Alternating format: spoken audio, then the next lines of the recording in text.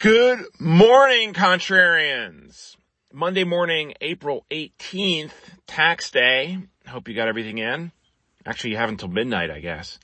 About 6:25 a.m. and stock futures are down as of this hour, but not as much as they were earlier in the session. We have the NASDAQ was off about 2% when I went to bed last night. Around midnight or so. It's now down just about 0.6%. Dow Industrials and S&P 500 are up a little less than that. Among individual stocks, Twitter is rising here 2% in the pre-market.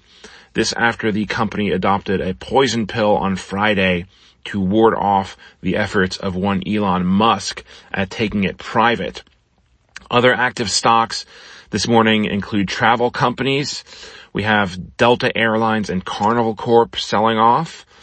And the winners include Colgate-Palmolive and Eli Lilly, both of which are up 3%. I could not find any immediate catalyst for this. Maybe it is a flight to safety. Who knows? Bonds are selling off as well. We have the yield on the 2-year up about 5 basis points to 2.49% and the 10-year up 6 basis points to 2.87. Remember that yields move inversely to prices.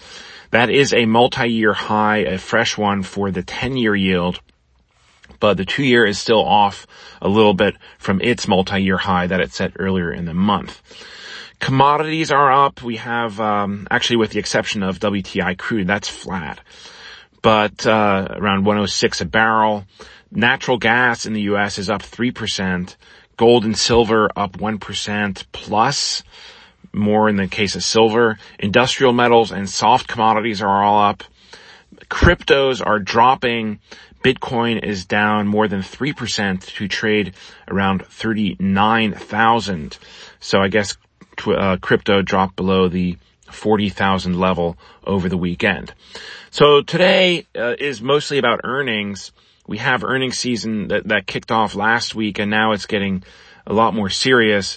We've had banks so far, a couple others, but today will be mostly banks. Bank of America, Bank of New York Mellon, and Charles Schwab are all due to report before the open at 9:30.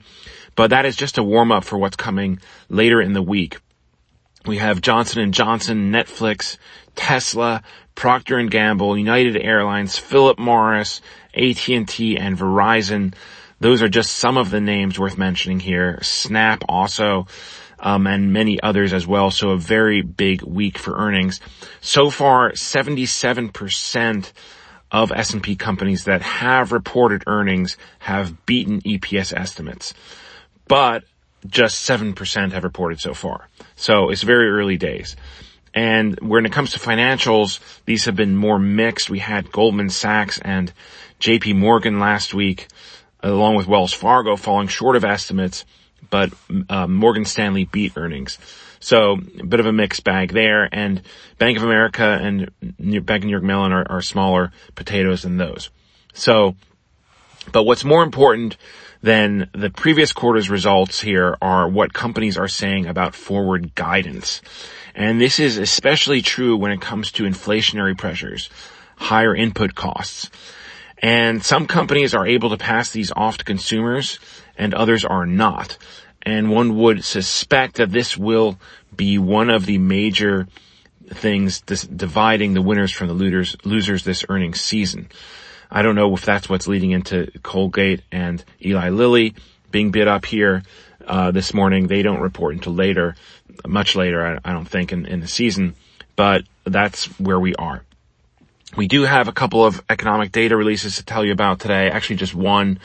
The National Association of Home Builders, NAHB, publishes the Housing Market Index at 10 o'clock this morning.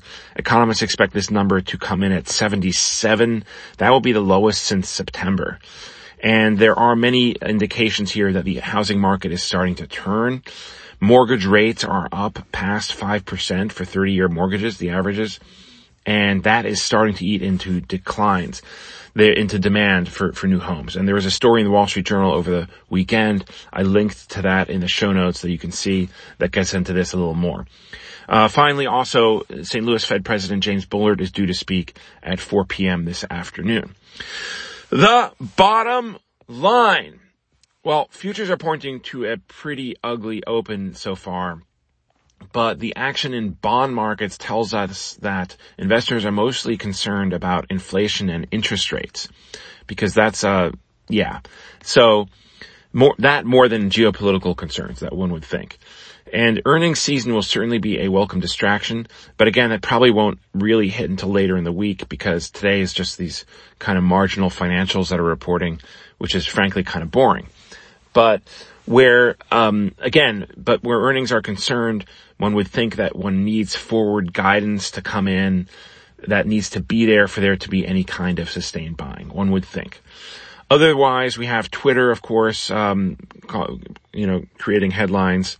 Like I said, I don't think that is anywhere near done, but the impact on the broader market should be muted from that.